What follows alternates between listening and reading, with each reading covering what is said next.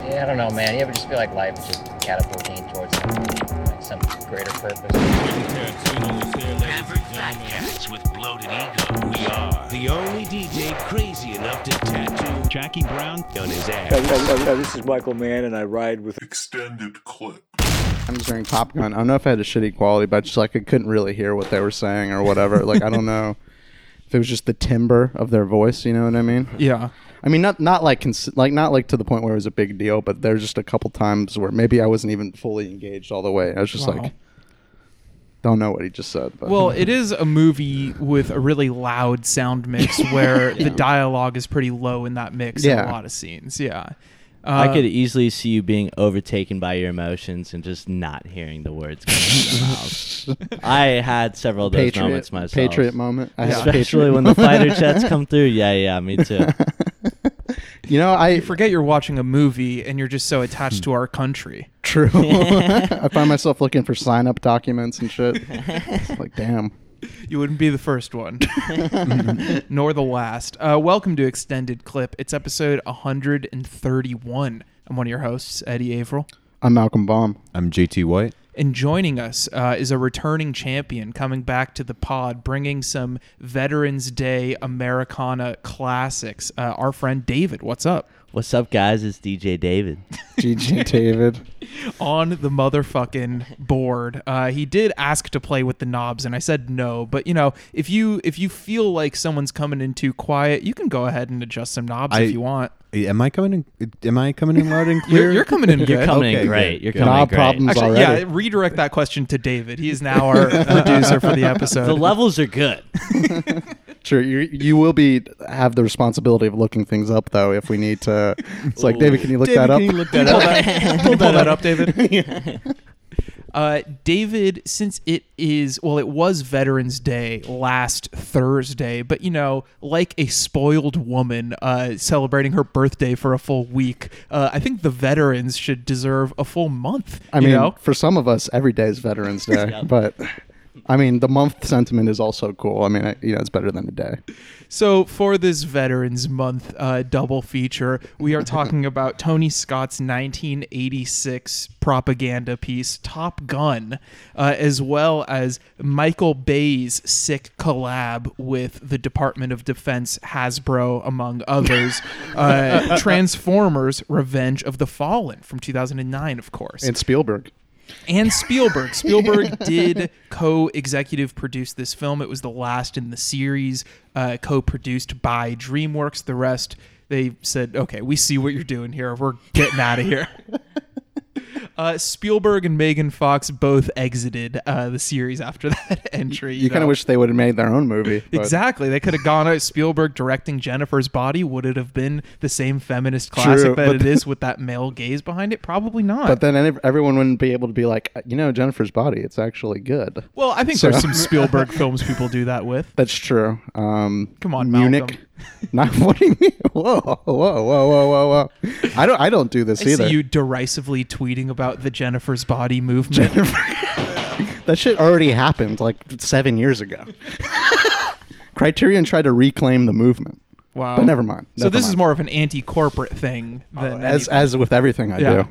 So, David, why was it these two movies that you wanted to bring on the podcast? Yeah, well, I've always said like Top Gun is one of my favorite pieces of American propaganda because it's obviously such a good movie. Yeah. And for some reason I felt like that movie and like the Transformers franchise kind of hold probably the same place in like the cultural consciousness of like people like, the demographic who is supposed to like get those movies at that time. Mm-hmm.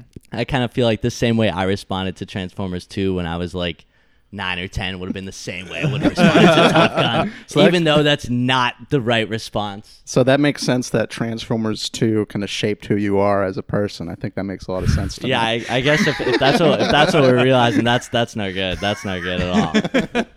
Oh no, but I mean Transformers 2 is obviously like the worst one here. Yeah, that's the more interesting choice for me, and I feel like that one just expresses like peak like bozo Michael Bay auteurism, like that's like it's just like dripping in like the sweat of 2007 with like all those like Green Day songs and everything. So I just like love it for that reason, but hate it for everything else. Yeah, it's like we're in 2009 and he's already nostalgic for the Bush era. That's a good way to put it. But we're starting with Top Gun, of course, made during the era of another great American president. RR. Double R. Hey, he's the movie's president, you know? True, yeah. I mean, he was in a John Huston movie, so maybe he should be our favorite president. But yeah, I don't know. This is a movie. I saw this one when I was a little kid. We rented it from Blockbuster because my mom was a fan of this one, and I believe watched it on VHS. So definitely didn't get the full, CinemaScope frames of Tony Scott. Definitely more of a washed out, boxy ratio. But I remember having a good time with it. I remember joking around with my friends at school saying, "Talk to me, Goose," and "Talk to me, Goose." Things like that. And I think this is where I learned the euphemism of flipping the bird as the middle finger as well. But yeah, I was interested in revisiting it since like becoming a fan of Tony Scott's work. And while the blueprint is definitely there, I think the text of the film is far and away more of a Bruckheimer Simpson propaganda piece than a film by Tony Scott. But it's interesting nonetheless, Yeah, this is a real Paramount Pictures episode, I'm realizing. And, I mean, with Top Gun, it's like you have so many different, like, you have the Bruckheimer, Simpson, Tony Scott, and Cruise as well. So many big guys.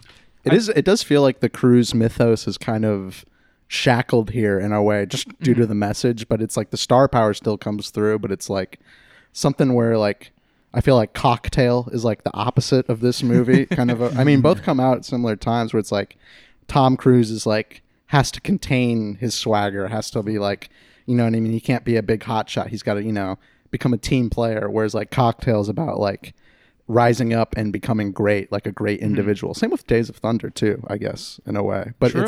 it's the military. We're it's different realms here. You know what I mean? It's not real life in a way. Well, that's an interesting point because it's not like for a military movie, this has one actual conflict at the end and the rest are like war game simulations. So it's not real life at all.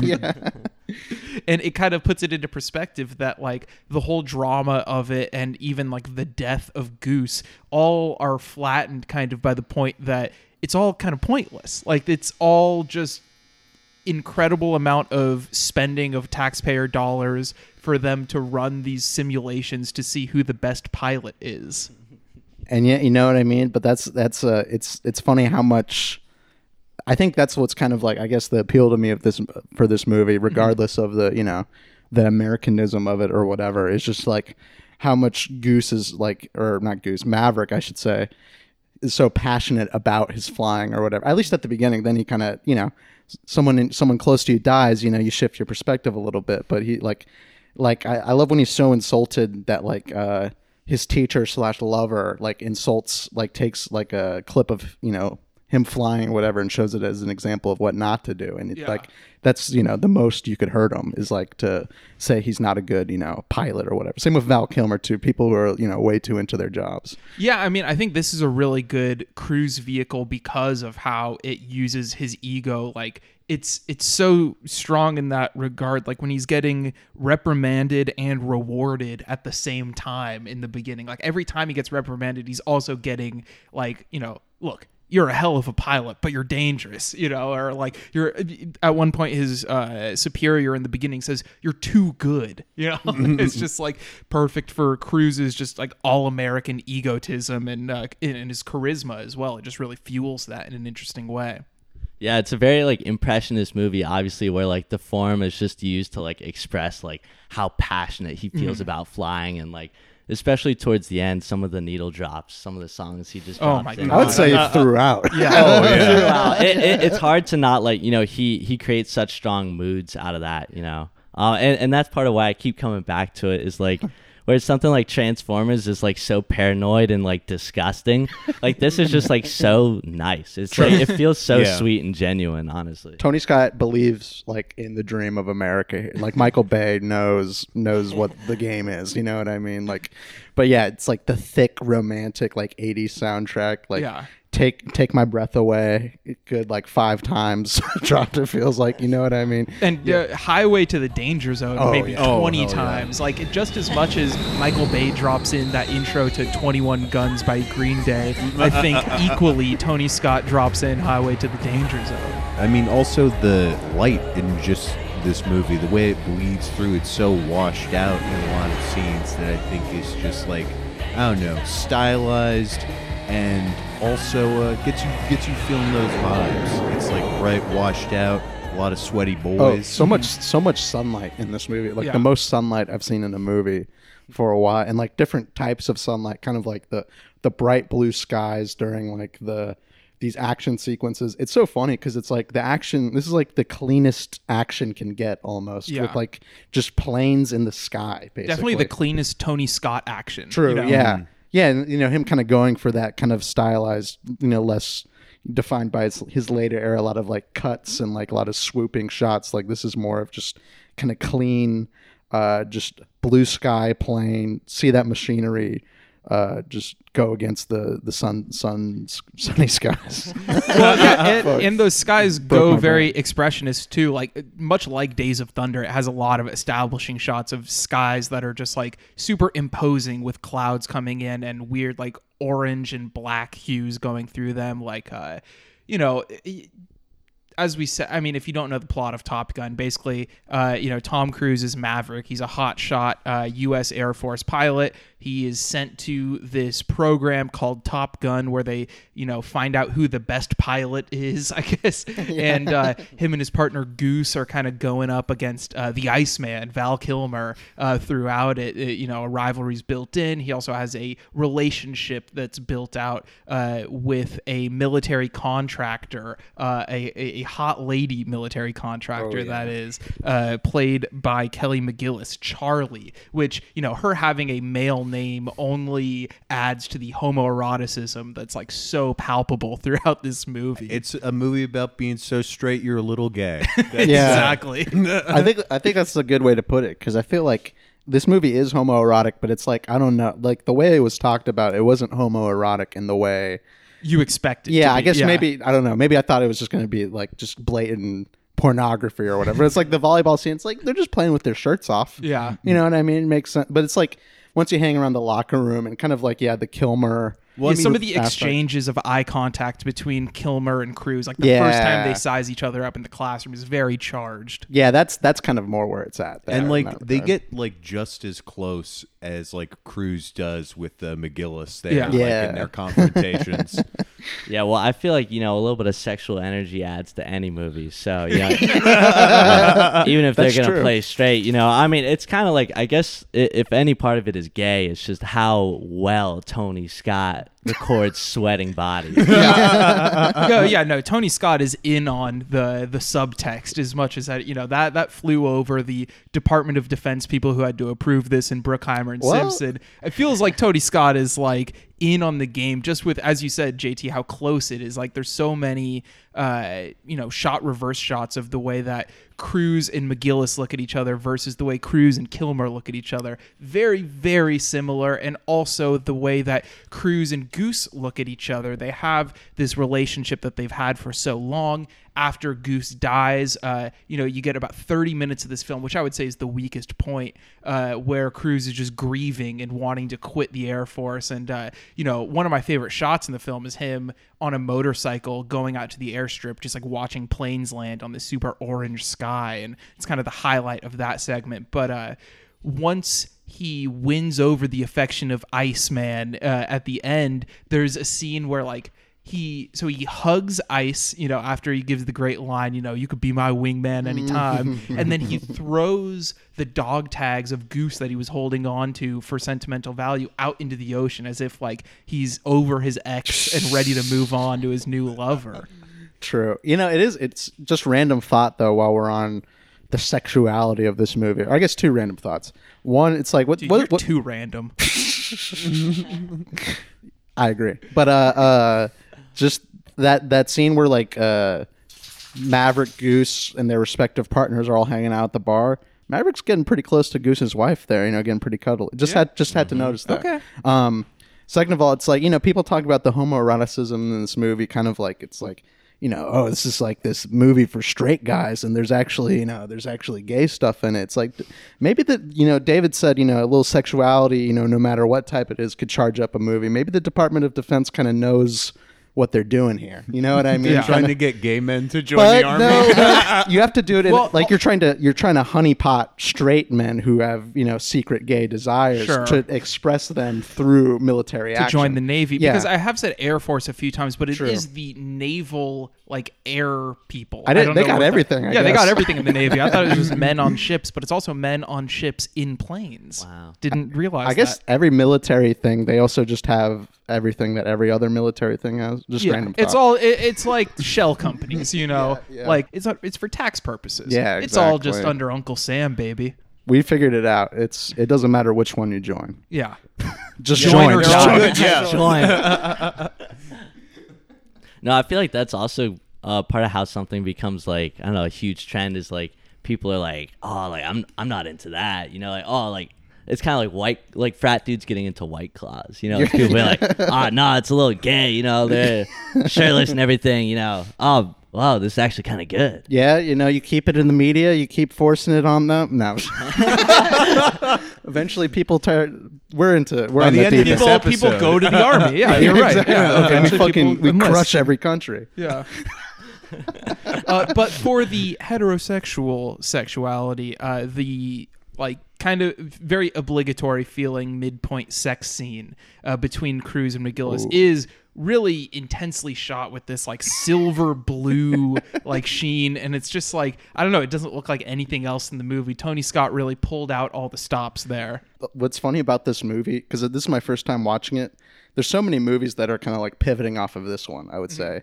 Even I don't know, I probably saw a Simpsons parody episode of this or something like that. But even I feel like I remember sex scenes looking exactly like that in other movies, specifically for kind of respectable sex scenes in military movies or something like that. Yeah, it's funny. I think the rule with back in the 80s, it's you could have sex one time in those movies. So you got to really put, some visual flair behind it. Yeah, it's like the Terminator sex scene. Yeah. Just before the action ramps up, you just got to get it in there, True. Any final thoughts on this one before we wrap up the breezy affair that is Top Gun? David, you brought it on the pod. Any final thoughts and a bullet rating? Tom Cruise is the GOAT. I give this 4.5 bullets. 4.5 American flags, let's say, for this episode. Let's say 4.5 50 caliber bullets straight through Osama's eyebrow. Malcolm, what about you? Actually, we've been speaking positive about this movie. I don't love it, to be honest. Yeah, I I'm in the same boat. It's very bloated, and you know what I mean. And it's I think for everything I like about it, I also feel like it lays it on a little too thick or something like that, in a way that it doesn't move as fast as I'd like it to. And as much as I like the plane combat, I really don't know what's going. I can't tell the difference between Tom Cruise fucking up and when he's doing amazing. And I guess that's the point, because it's he's overdoing it, right? So it's they're He's hot dogging. He's hot dogging it, so they're reprimanding him for that. But it's just so funny. It's just he does the sickest shit ever, and they're like, "You fucked up, Tom." But I guess that's the whole culture. I'm gonna go 3 bullets. Still an enjoyable movie. JT? Yeah, I'm going 4 bullets on this one. There's enough just swag and charm in there for it to carry it for me, and just I don't know, beautiful images as well. Yeah. That's I can kind of zone out during the more plotty or bloated parts and just stare out the beautiful sunset and think, wow, what if life had gone differently? What if I was a military man? Probably be a lot happier. Well, as you all know, I was a Navy brat, just going from base to base. I like this. Yeah, that's true. And I also like introducing it this late. You know what I mean? In the pod's run. So this film really means a lot to me. No, I was kind of riding the 3.5, almost 4, but I don't know. Yeah, that segment after Goose dies feels 9 hours long, even though it's only a 100-minute movie. I think maybe it was my fault. I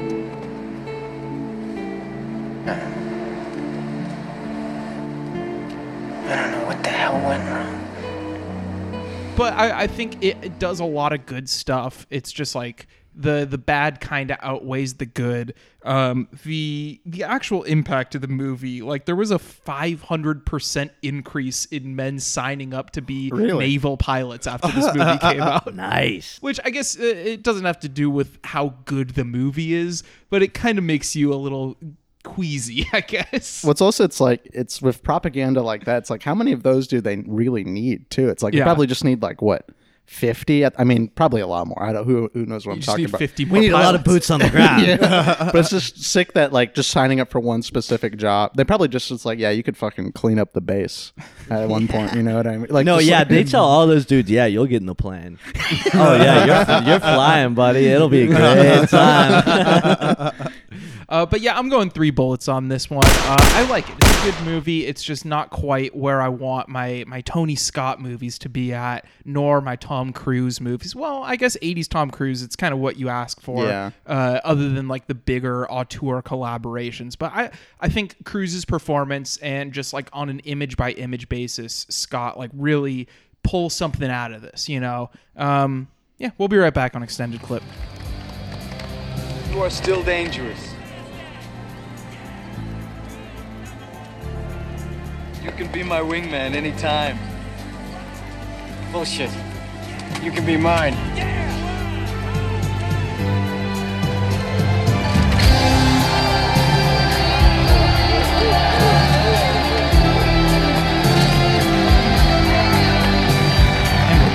On Extended Clip. It's Malcolm in the Middle. Life is unfair. Unless you are in the military, then it is great. True. Military Malcolm, did you watch anything good this week? Yes, sir. No, it's like, you know, life. Well, you don't have to call me sir. We call you sir. Yes, sir. Yeah, that's all you get. I can't do any more of that impression. In fact, watching these movies made me realize I can't go to the military. It'd be too overwhelming for me. But you have too much anxiety. I have too much. I think I'd be ready. I'm ready for it. True, I have too much imposter syndrome, so I can't join the military. This novel's taking up too much of my time. I'll never be like SEAL Team 6. You know, speaking of novels, David, there's a character in the movie I watched this week that wants to write a novel. It's the guy who has sex with one of his high school students in Election from 1999. And this movie's good. That's what I'll say, you know, from the get-go. It's pretty good. It's really good. But it's funny that like every movie from 1999 was about like the same thing. Is that like that is funny. It is. It's like all about just like how being middle class is like wacky or like it sucks kind of or whatever. And like it's like Fight Club's like that. There's some other movies. American Beauty. American Beauty is obvious. And a Matrix even a little bit. Happiness that comes out a year before. Even something like Rushmore, which I recently watched, doesn't quite go for that entirely, but kind of picks at that thread, I would say. Just a little something I noticed. Maybe that's why everyone thinks it's like the best movie year of all time. It's just because a lot of similar themes are being tackled. Yeah. Little theory I had. But Election's a really like funny movie. It's a really like, you know, mean-spirited movie. Like even more so than I was expecting, because it is like, it seems like a movie like almost like you could watch with your parents almost, but then there's like 5 scenes of Matthew Broderick having like the most awkward sex imaginable. And I like it's like kind of like it does play like the different perspective things in a way where it's like you got to hear both sides, because it is like if this whole movie, although maybe there'd be something to that, but if this whole movie was just Broderick just dogging risk, you know, like just being an asshole in his head to Reese Witherspoon, it'd be relentless. But you know, obviously there's a sense of patheticness, you know, to himself that's addressed. But you know, it's funny how it's like something like Downsizing is like completely like opposite appeal of that movie. You know what I mean? Maybe he worked through his emotions or something and came through, you know, out a different tunnel. But I liked it. I thought it was really funny. Election. You might have heard of it. You know who really likes Election? Who? Barack Obama. Did he say that? Yeah, he says it's his favorite political film. Oh, interesting. See, that's I don't. That's weird, right? That's Well, I mean, weird. You talked That's- about going Bullworth before as well. That's so- true. That's true. I guess also James Toback did an early draft on Bulworth. I think Ethan told us that this week. Just interesting food for thought. Interesting. Interesting. The gambler himself. David, have you seen anything noteworthy this week? This week, the only other thing I watched was actually Matt Farley's Metal Detector Maniac. Oh shit! How'd you get your hands on that? Might have caught it a tiny bit early. Because my name's in the credits for no reason at all. I didn't pay anyone off. You're talking to a producer of this movie. Oh yeah. So I this got the industry is email. not about who you know; it's who you pay. And it's me. The answer is me. No, but I got to see this movie, and I'm only going to give it a favorable review. Okay. No. Go ahead. We're waiting. Say something about the movie. I didn't actually watch the movie, okay? No, it was great. No, it was exactly like kind of what you would expect out of a Matt Farley movie at this point. Yeah. It's great because without like any like outside influence from like they don't have some studio or something, like they're just gonna make like something that's great again. There's nothing to get in the way. True. But it definitely like I read someone's review on Letterboxd, and they kind of described it as like one long like Norm Macdonald joke that just like goes in circles and circles and circles and somehow gets funnier and funnier and funnier. So it's just like them like maybe to like a more absurd degree than I've seen them before. Interesting. So it was really It's interesting really to hear appreciated. after the somewhat more serious "Heard She Got Married" from earlier this year, right? Yeah. Yeah. Look, there's two sides to this fella Farley. I always like when people make 2 movies in a year too. That's impressive. Yeah. Big fan of on that hustle. Exactly. The hustle continues. JT, what have you been hustling? I've seen some things this week, but one thing is, since we're in military mode, I got to talk about a man who had a lot of respect and admiration for those in the military, and it's none other than John Ford. I watched, this is not a military movie, but it's 1958's The Last Hurrah. The tagline is something to shout about. And I'd say it's shout-worthy. It's a pretty good movie. I think, like, it's like one of those weird, like, Ford odds and ends that isn't, like, a Western or a military movie. It's about Spencer Tracy plays Frank Skeffington, who's this like I think 4-term mayor of some random New England town who is perceived to be like generally well liked, but then all the goddamn bankers and the media in the town, they want to change things in there Likely story. and stop like a housing project from being built. And Skeffington runs against this young, dumb, like, rube that they put up against him. And I don't know, it's nice. Like, the images aren't as, I don't know, like, immediately beautiful as, like, some of the other Fords I've seen. And it's, like, a little subtle in that regard. But just even him doing, like, a lot of standard, like, shot, reverse shot, I think it's something pretty powerful.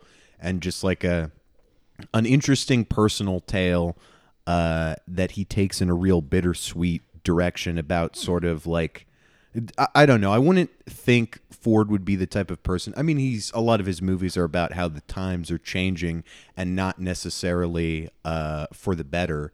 And I think that movie reflects it, but it has a level of cynicism about it that feels uncharacteristic to Ford's other work. Interesting.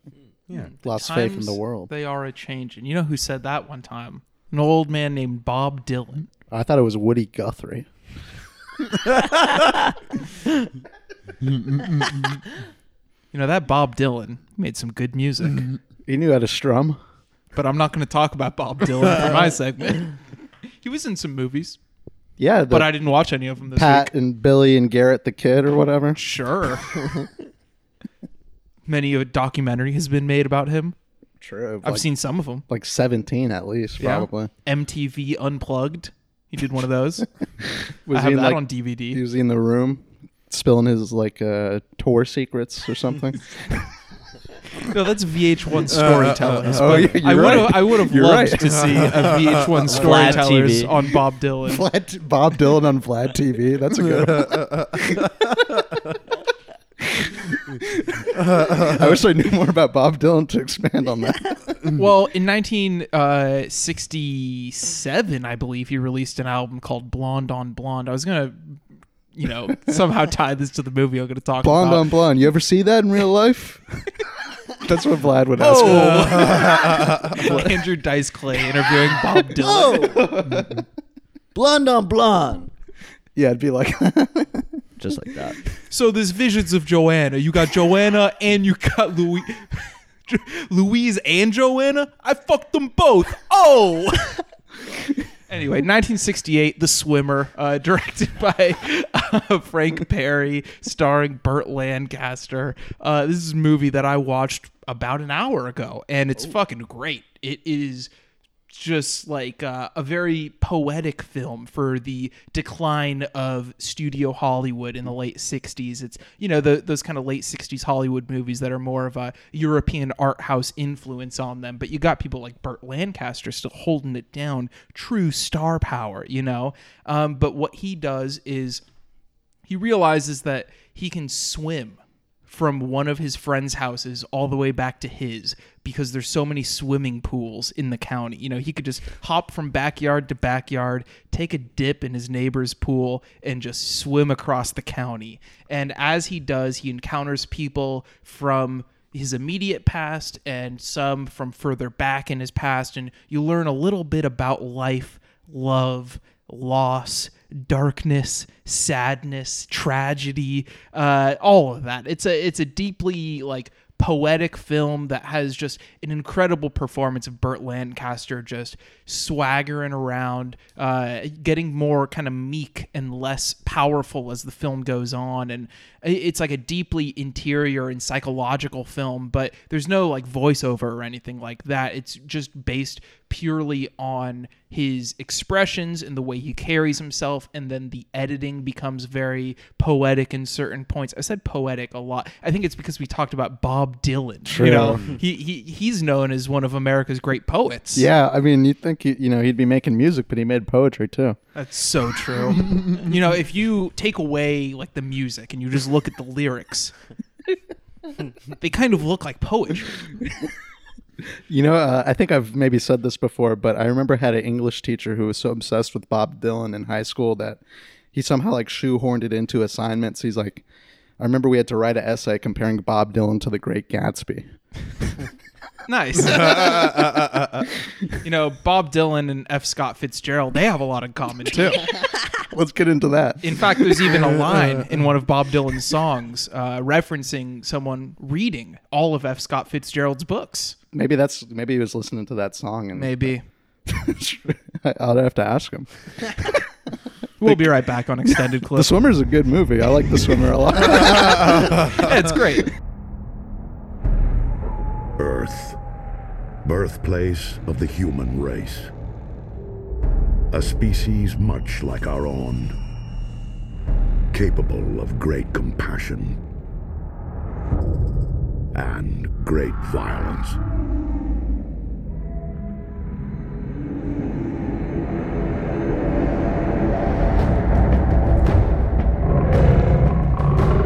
For in our quest to protect the humans, a deeper revelation dawns.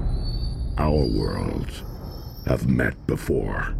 That's how I'm introducing this movie. Oh, real? Because we're back on Extended Clip. We're talking about what movie are we talking about? Well, we're Malcolm? talking about a sequel, and Transformers 2. But before we get into that, I kind of had an idea for a sequel myself. It's to a recent movie you guys might have seen called Booksmart. I've seen this movie. Yeah. And I was like, what if we made Books smarter? And it's, there's no girls in the movie. It's all guys. And we kind of dress up in drag, making fun of the girls in Booksmart for being lame. It's called a Booksmart. It's kind of like Whitest Kids You Know style. R.I.P. Trevor Moore. Very national Lampoon. Yeah, exactly. Oh, is that why they call it National Lampoon? Because they're like lampooning things? Yeah, and it's from an American perspective. National This Lampoon. is Veterans Week, and you know those veterans love reading the National Lampoon every week. Well, we're not lampooning any veterans here. Oh, we would never dare to do that. Transformers 2, a.k.a. Transformers Revenge of the Fallen, was released in 2009, and this film has an interesting production history, really coming through with our like history of America and American politics and the military and whatnot. It was written during the Writers Guild strike. This is technically a scab script. Basically, like the writers' strike was impending. They knew it was going to happen while they were working on the script. So Bay had the two screenwriters turn over basically everything that they had so far, like the night before the strike was going to happen.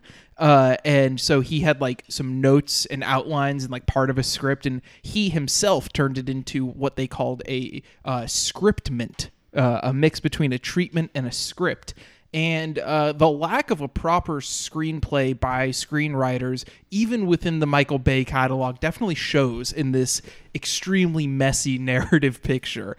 It was also produced on the verge of a potential strike of the Directors Guild. And the Directors Guild didn't end up going on strike, but just in case they were going to, Bay ended up like directing animatics, like animated storyboards basically of the action scenes, so that like he could have them ready to go if there was a strike going on. He really wanted this movie to get done no matter what.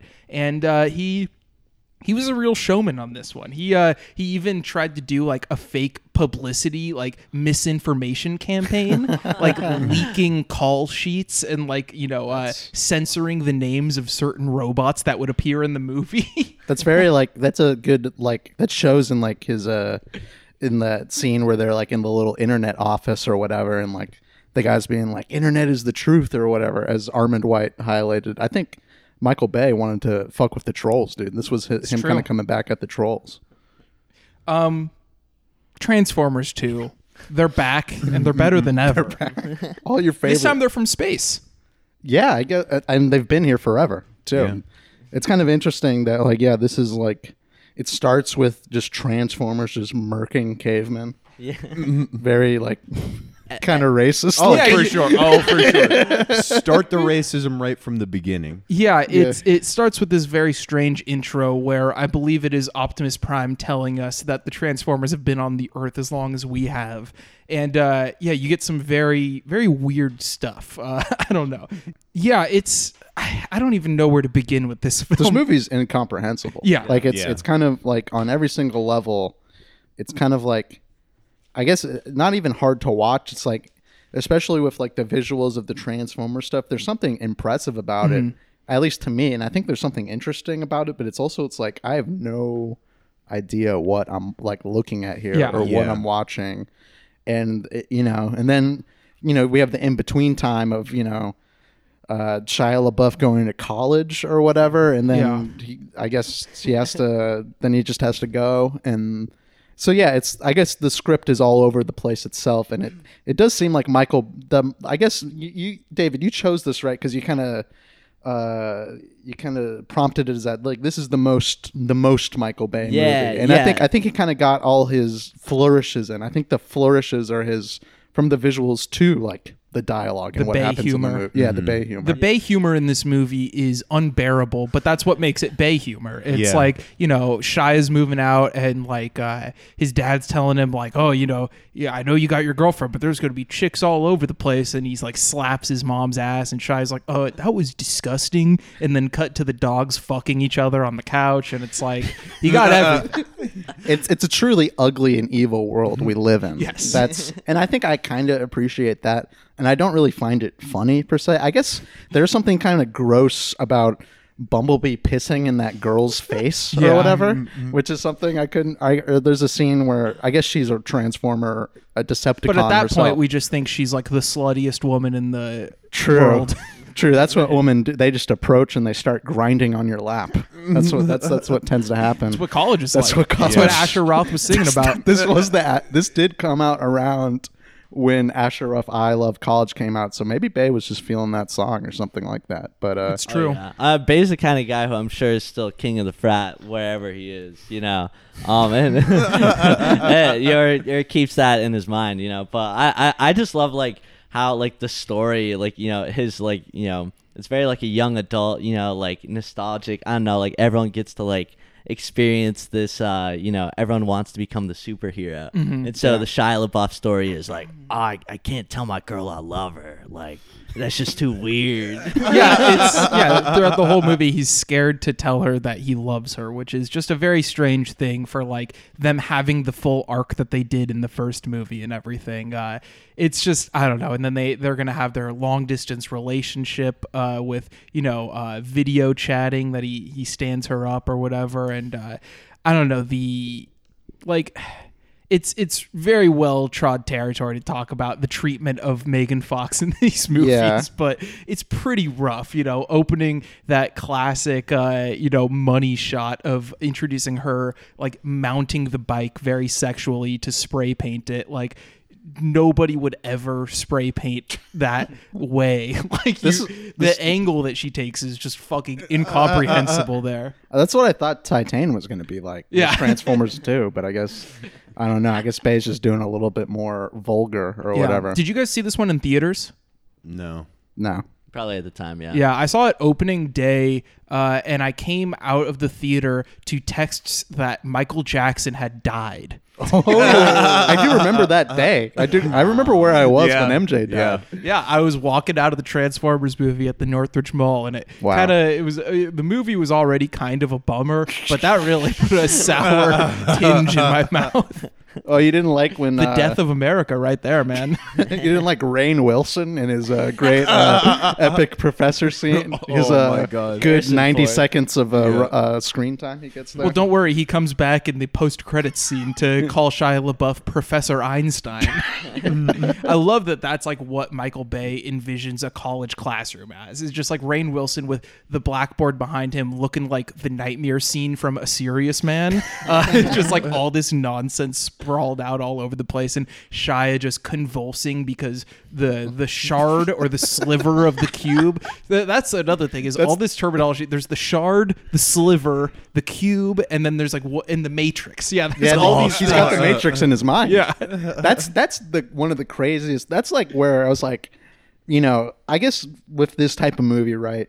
You're kind of just hoping that like all the over the topness, all the grossness, all of it, just at least for me, it's like, let's just ramp it up all the way, and that would be the most enjoyable or at least artistically interesting version of this movie. And since it's like, I don't know, it's a movie that has to make $500 million. It doesn't quite cash all of its chips in, probably more so than any other Transformers movie, if I had to guess, in terms of its grossness.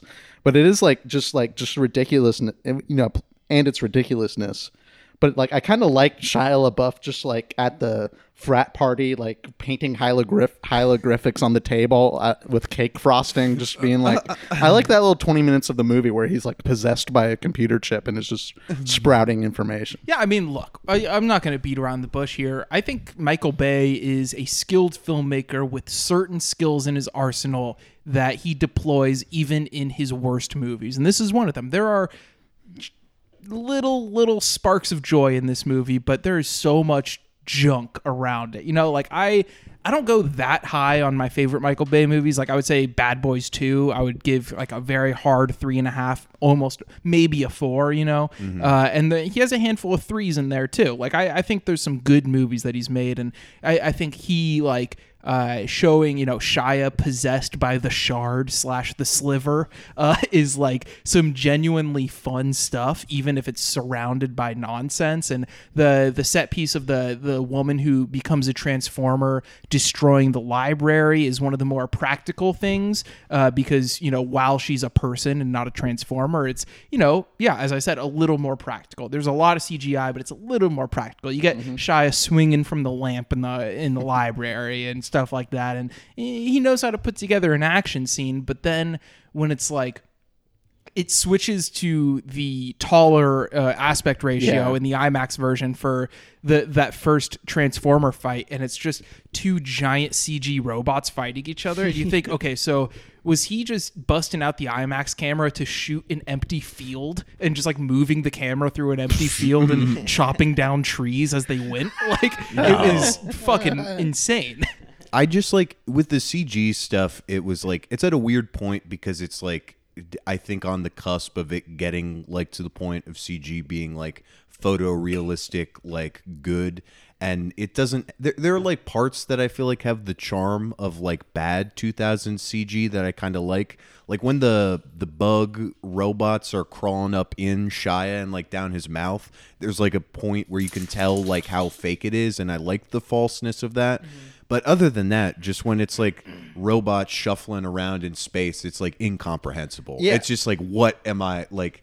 What? And not in a cool way where it's any form of abstraction. It's just like shuffling metal. Yeah, and I guess it's like my point is that like I think I find that maybe just a little bit more interesting than you guys, but ultimately not to like a big greater end. It is just like it's optical illusions. Like I'm looking at it, it's like I'm looking through like some sort of like, you know, just one of those books you get at the library of just like crazy images, and it's just like I can't like it is just magic like eye posters. Yeah, magic eye shit. Like it is, and it is like there's something interesting about that, but there's a lot of this movie and there's a lot of those sequences, and like I feel like the switch between like the IMAX aspect ratio and the widescreen one is super clunky. Like it really, it really like especially puts a when damper they, on everything. when they bring it back when they're in Egypt, quote unquote Egypt, actually New Mexico. For the most part, they actually ended up shooting for a few days in Jordan, which is so weird. Like I read about this, they shot all the stuff in New Mexico for the Middle Eastern stuff, but then they ended up shooting some stuff in Jordan because what's his name? King Abdullah II enjoys sci-fi films, so he had the Royal Jordanian Air Force aid in the production while they were there for like a week. That's kind of, you know, Sex and the City too, also traveling out to the Middle East. This is kind of like, you know, same year. Yeah, I know. You know, we're talking. You know, he's nostalgic for the Bush era already, but this is kind of like we're in that Obama era. Let's make a deal with the Middle East. You know what I mean? Let's shake some hands. But I'm sure I wouldn't bring up Obama around Michael Bay. Well, Michael Bay brought up Obama a couple times in this movie. Yeah, you get like someone saying that they brought Obama into hiding in the middle of the country when the aliens come. Hiding in the bunker. And then hiding again. Also, like when the Decepticons like hijack the airwaves of TV to like threaten the world with their global terror attacks. One of the lines is, you know, your leaders have lied to you, and then it shows a picture of Obama really quick. Guns out. There is definitely a streak of that. Like literally, the roommate of Shia say that the mainstream media are lying to you and the internet is the truth. Like definitely predates a big section of our, like a bigger section of our culture now. You know, those people were around then, but obviously they've become so much more predominant over the last few years. Yeah, and it's like it's funny because it's like there are guys who are like that, right? That are much more like political or whatever. Where it's like Michael Bay, like his extent of politics is just to be like, yeah, you know, they're fucking lying. And then it's just like, all right, 45 minutes of just fucking CGI robots attacking. Like he doesn't give it much thought. It's like that's for the nerds to figure out. Yeah, and the fact that like the Transformers are like, or some of them are like military vehicles to him is just cool. Like that doesn't mean anything to him, but to him it's just cool. Like when they go to the Air and Space Museum and there's just like kind of a glamour shot of the Enola Gay, like the fucking the vehicle that dropped a fucking atomic payload, like the only or one of two, both by us within a very short period of time, ever dropped, like just devastating a nation. And Michael Bay is just like, yeah, I mean, like it can be in the background right before we wake up an old Decepticon and blow up Egypt. Yeah, well, the whole thing in that way just kind of feels like, you know, what if we did 9/11 but we won this time? Yeah, exactly. And you know, it's like, you know, like you break up a good point, Eddie. It's like, yeah, it's like some of them are military weapons or whatever, which doesn't mean anything to Bay, but it's like you could obviously take, you know, a very like bullshit, but you know, an anti-capitalist reading of this like like especially in the beginning where like all the machines and like Shia LaBeouf's huge fucking house starts like attacking everyone. It's like kind of a weird thing where it's like, damn, all the shit we're using to protect us and entertain us is now like coming back to us. Maybe a very like base level anti-consumerism. Good thing we have all this military equipment to kill it. Yeah, which is it is like with like these robots, these big robots. I guess it does beg the questions like, how do you like fight against this shit? And it's like a very simple answer. It's just like you just double down on regular military shit. You just keep blowing them up. Well, because Bay has had like a pretty strong relationship with the Department of Defense's like cinema people or like media people, I guess, since Pearl Harbor. And there was I read this press release like while they were shooting this that I guess like Michael Bay's press agent said that this is the biggest I got to get the quote right. Yeah, it's the biggest joint military operation movie ever. And it's got, and it's which is it's funny that like all the racism and stuff and the sexism is very you got the two Skid and Mudflap. Yeah, what's the Amos and Andy type character robots? And it is just like they're literally one of them played by SpongeBob himself, Tom Kenny. Tom Kenny was going like, "What's up, man?" Yeah. Why we still listening to you, little punk ass? I mean, what you have done for us except ding my rim? Kill Megatron. How about that? Well, he didn't get the job done, you know what I mean? Because he's back now, you know what I You mean? scared? It's scared. Scared of your ugly face. I'm ugly. Well, we twins. I have another funny story about. So I guess I saw this multiple times in theaters, and one of my middle school chums, I remember talking to him with his dad about the movie, like at his house after, and his dad remarked, "I didn't like those hip hop robots." Hip hop style robot. Yeah. I mean, they didn't effectively fight well in combat, right? It's true. It's true. Something to consider. He was also a big anti-Obama guy. Obama? He said, he was the Obama guy. He said, "Oh, bummer, you got to lock him up." Like what was like? They're like, we gotta lock him up. That's what was that even for? Like that's such a sick like I like that move. Like not even like he sucks as a president. Like we gotta throw him in fucking jail. We gotta get rid of this guy completely. Like not like he can't even be walking on the streets. Because he lied to us. But yeah, lock him up because he's from Kenya. He lied. Exactly. Lied his way into the office. Hey, our leaders have lied to us. So once they find out that once the world has found out that their leaders have lied to them, and there's a global terror threat at the hands of space robot aliens. They go to Egypt because of some sort like once it gets into like the ancient Egyptian mythology stuff of like Orion's belt and Totoro and Shia like working together to figure out how the pyramids play into it and stuff. It's like, what are we doing here? See those three stars? You see how the last one touches the horizon? That's Orion's belt. It's also called the Three Kings, and the reason for that is the three Egyptian kings who built the pyramids of Giza built them to mirror those stars. So it's like an arrow staring us straight in the face. They all point due east towards Jordan. And it's so long, too. Like, once Totoro gets involved, you think maybe there's a little more levity, but once they get to Egypt, the movie feels like it's a whole other movie's length, True. It's so fucking long. I think it's because I think this movie's kind of begging at, like, the question. It's like, I think the Transformers built the pyramids. You know what I mean? Absolutely. And it's like it's going after, some more racism, be like, how did they build those pyramids? Like they just had, the Jews were enslaved for so long. They made them work very hard. That's how they built the pyramids. Yeah. So that's what we're calling my people now, Transformers. I think that's like definitely they continue that. They continue that trend for the rest of the series where they're like, just throw them in a different historical period. Yeah. Like, the third one's crazy where it's like the moon landing was real, but it was a hoax to cover up the fact that Transformers were on the moon first. Transformers were everywhere. This is kind of like, it does bring up some like a weird question of like just technology being around like before mankind. It's like there's interesting ways to go with some of the things he's poking at here, but if, he's got his own way. Of course, he's going to bull ahead. I was reminiscing on the third one and reading some capsules to kind of bring back those memories because I saw that one in the theaters too. And there's a point where Buzz Aldrin is like totally complicit in like the conspiracy, like as himself, and he just like talks to Optimus Prime. He's like, "Yeah, I'm a big fan of yours." You'd think he would have had a bigger ego than that, but he's like, I'll step aside for Transformers 3 just to add some more mythology. Look, his grandkids have got to go to college, you know? He got paid for one flight, okay?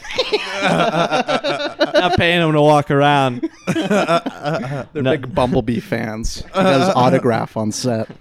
No, the one of the big things that was interesting thing about this movie is that it feels like the ideal like NRA defense of like, oh, if shit goes down, at least we got our guns. Like, like the military guys just like go off on their own and like just like go fight the Transformers by themselves. Like, okay, yeah, sure. Well, it is the classic. This is a villain in a lot of like, action movies, especially back where like action movies were a little bit more openly conservative.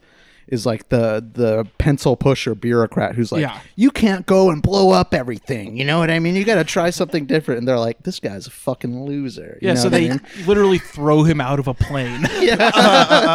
And it's like, it is funny. Just like Josh Duhamel and Tyrese just do nothing for like the first hour and 45 minutes of this movie. Just being like, damn, I wish I was fucking people up right now. And there's also like hundreds of actual military people as extras in this movie, which is hilarious. That's fun. Part of that big collab, you know. I guess we could kind of wrap up. There's not too much else to say. If you want to know the plot of this movie, fuck you. We said as much as we will. We don't know it. One final note that I'll say is that in the months that I've lived here in this house and in the years that JT has lived in this house, this is the first time we have ever received a copyright strike from our ISP for downloading a movie. It was for Transformers Revenge of the Fallen. So I guess they're always watching. Show a little respect. It's those Decepticons. Yeah. Paramount's on, they're on poverty row right now. So they're pinching pennies. They're pinching pennies. Subscribe to Paramount Plus, please. This is probably my least favorite Michael Bay movie that I've seen. I'm going to give it one single bullet right to the dome. I'm going to give this one 2 bullets in that, I don't know. I could see myself putting on the third one and looking at my phone during it, and like it wouldn't be the worst time. Yeah, third one's better. It is. I've actually heard, the deep Bay auteurist really championed the third one, funny enough. So maybe that's the one. I don't know. Friend of the pod Josh gives it a 4. Well, if Josh says it, so it is written, so it shall be told. David? Yeah, I think I give this one a 2. All things considered, I'm still just such a big fan of the beautiful images and how disgusting it all is to just see him like throw everything at the screen for 2.5 hours. Oh yeah, if you cut together a compilation of my favorite shots of this movie, it would be like a really cool 4-minute movie. But really cool. That JT, one shot of Megan Fox with the helicopter above it. Oh yeah, when they're dangling out of the car. Yeah. Pretty cool. Yeah. Why does she have her hands on the steering wheel at that moment, though, when the car is in the air, like dangling from a helicopter? That not to be like a Cinema Sins guy, but that just kind of made me laugh. Well, you never know; they might hit the ground and gotta get driving again. Hey, they did hit the ground. True. JT, I'm going 1 bullet, but we've been negative on this, and like even a 1 bullet movie sometimes has things to admire, and it's just like, I don't know, there's oftentimes you hear the bullshit of like kids movies or whatever, they sneak in like, oh, there's jokes there for the adults, but I really enjoyed just like Bay doing like a movie that's just like based on like fucking stupid fucking toys, and there is just so much like completely juvenile like horniness in there. Like, we didn't mention the little Decepticon, also played by Tom Kenny, that's just like fucking laying it down on Megan Fox's leg at one point, which she's fine with. Sure. Like, she's like, oh, that's cool. They Like, should have kept expanding on that. I would have liked to see more of that. that I feel like was when I say non-consensual, like the CG is like so like she doesn't react to it. Like that shot could have just been Bay calling for her to just stand there, and we're like, yeah, we're gonna have some effects in the background. True. And then cut to another shot of like, okay, now Shia, you tell the thing to stop humping her leg. Hands off, pal. While she's back in the trailer, So we're going to move on to emails. We actually have a few this week. A couple of them are just kind of more statements rather than questions. Yeah. So I'll kind of burn through them. But hey, I'm glad people are reaching out, right? I know. This is literally the first time in like 20 episodes. Yeah. So Cool. You got to get your manifesto out here while you can. True. It's almost, guys, we're going to be gone. So put in the questions. Yeah. We won't be responsive after this either. If you ever want to like get stuff that you can clip Eddie saying later dates, True. like you can just put it in an email. Blackmail. If you want to write an email that just says I'm gay, then you're going to have an audio clip of Eddie saying that he's gay. True. We also have a clip of JT saying saying It's a true. phrase I will never say. It's true. Letter from a fan. Dear extended clip, I'm not usually the type to send fan mail to my favorite podcasters, which seems like what the young people would call cringe. But the news that you're permanently signing off soon has put me in a sentimental mood, so here it goes. For more than a year now, I've been a great admirer of your show, which has been a source of laughter and reflection that has helped me through the depths of the pandemic. Your conversations about movies have found a perfect balance of intellectual rigor and irreverent humor that recalls the fondest memories of my college film society days. So we're not even out of school yet with it. Moreover, your discerning taste has guided me some excellent new discoveries. The Night of Counting the Years was a particular highlight, and I'm grateful for the insights you've brought even to films I'm already familiar with. It makes me very sad that you'll be going off the air very soon, but I hope your creativity finds new channels for your fans to enjoy in the near future. I'll certainly tune in for whatever comes next. Appreciatively, Andrew. Taking a real sarcastic tone with a very nice email. I'm just trying to liven it up. Yeah, no. If like, you know, the podcast, if someone wants to bankroll this entire operation, we will keep going. Like that's the thing. It's like if there's someone pays us to do this, we'll do it. You know what I mean? Angel investor. Yeah, angel investor. Or a devil investor. So if you're like a very wealthy man or woman who enjoys the show, make it happen. Keep it going. But yeah. Next email. Our next one comes from Hrithik. It says, hey, I just watched your podcast on Ega. I'm so glad you all enjoyed it. S.S. Rajamouli's new film, RRR, is releasing in just 2 months from now on 7th January. It's one of the most anticipated Indian releases of the year. It'll release in US too, so I highly recommend you guys watch it in theaters with an Indian audience to get the full experience. It's gonna be epic. Well, thank you. He also sent the teaser for the film. I saw the teaser on Twitter the other day. It looks fucking sick. So I'll check it out. If we can find, I don't know like what the deal is necessarily with like Indian cinemas in general in LA. I know AMC drops some Indian movies in wide once in a while. But if it plays, if I can A-list a new Rajamouli, it's like we're there. The AMC 6, I believe, it's the one right next to the AMC 16 will play Indian movies. Let's fucking do it then. And thank you for reaching out. You know, our I looked a little bit at the metrics, and since unlocking all of our old Patreon episodes, we have gotten our highest bump on Ega and Rob Nabanajit Jodi episodes. Hell yeah. So, and they are all plays from India as well. Shout out. So shout out to our Indian listeners, like very sincerely. That is now our number. I think they may have surpassed Canada as our number 2 country. Really? Yeah. Fuck yeah. So maybe we should have just been reviewing Indian movies the whole time. White guys react to Indian movies. I mean, it would kill. It would kill. It would kill. Let's be honest. Our next one comes from returning emailer Meredith. It says, hey boys, this is not a question but an earnest email, so please bear with me. Also, you do not have to read this on the podcast. Oh, well. Too late. Hold on. It is quite long and it's very nice and sincere, and that's all I'm going to say. Because it's, you know, she said not to read it on the podcast. I want to hear it. Cut this part out. Okay. This is not a question. Oh, I already said that part.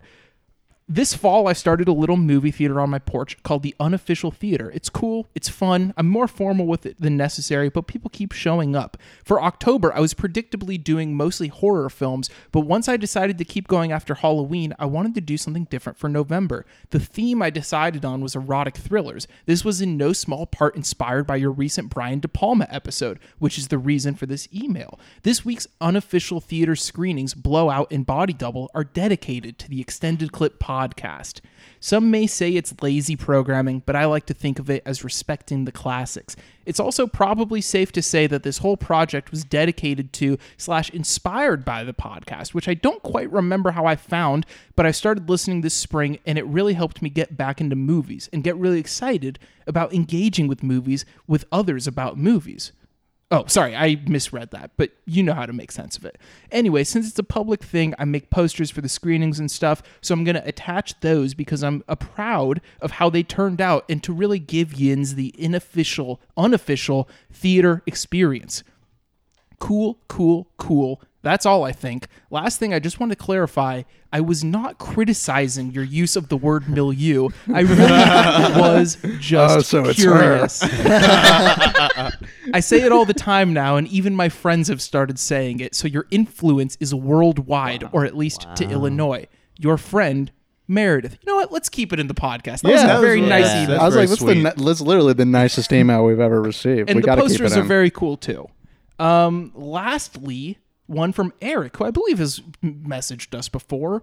Changes, new pursuits is the subject. Okay.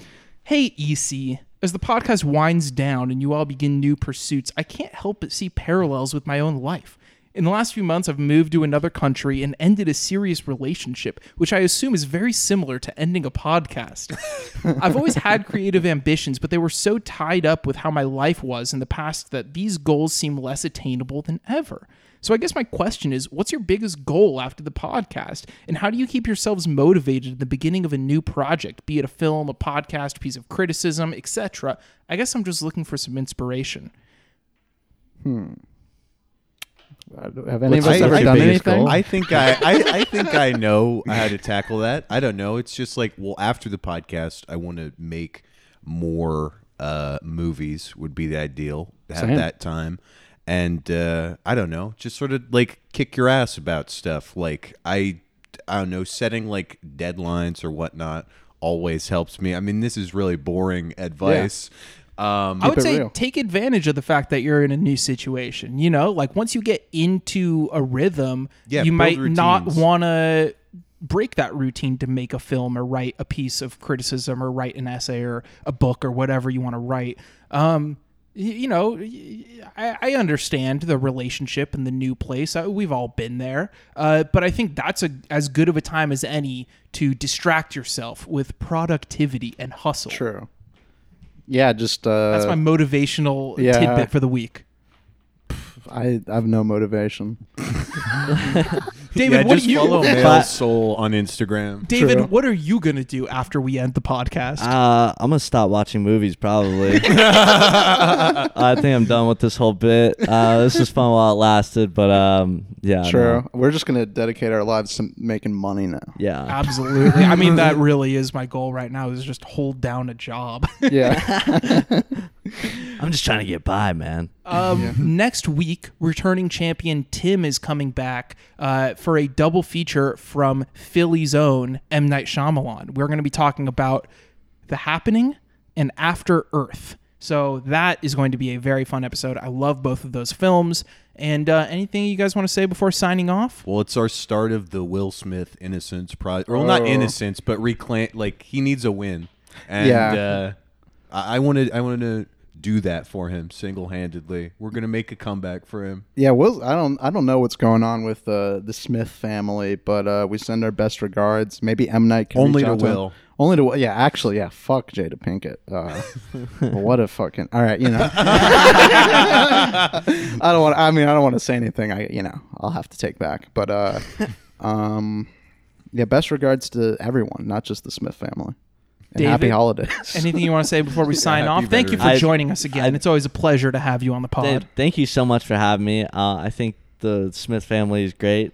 I hope the best for them as well. And I hope you guys all move on to greener pastures. Thank you so much. Podcast. I will miss it dearly. True. Well, there's a lot of, for if there's fans that have been listening for a while, go back to the old ones. Yeah, you can re-listen. Yeah, just re-listen to Some of them might not be so good, but That's the pleasure in it, right? Yeah. All right, bye.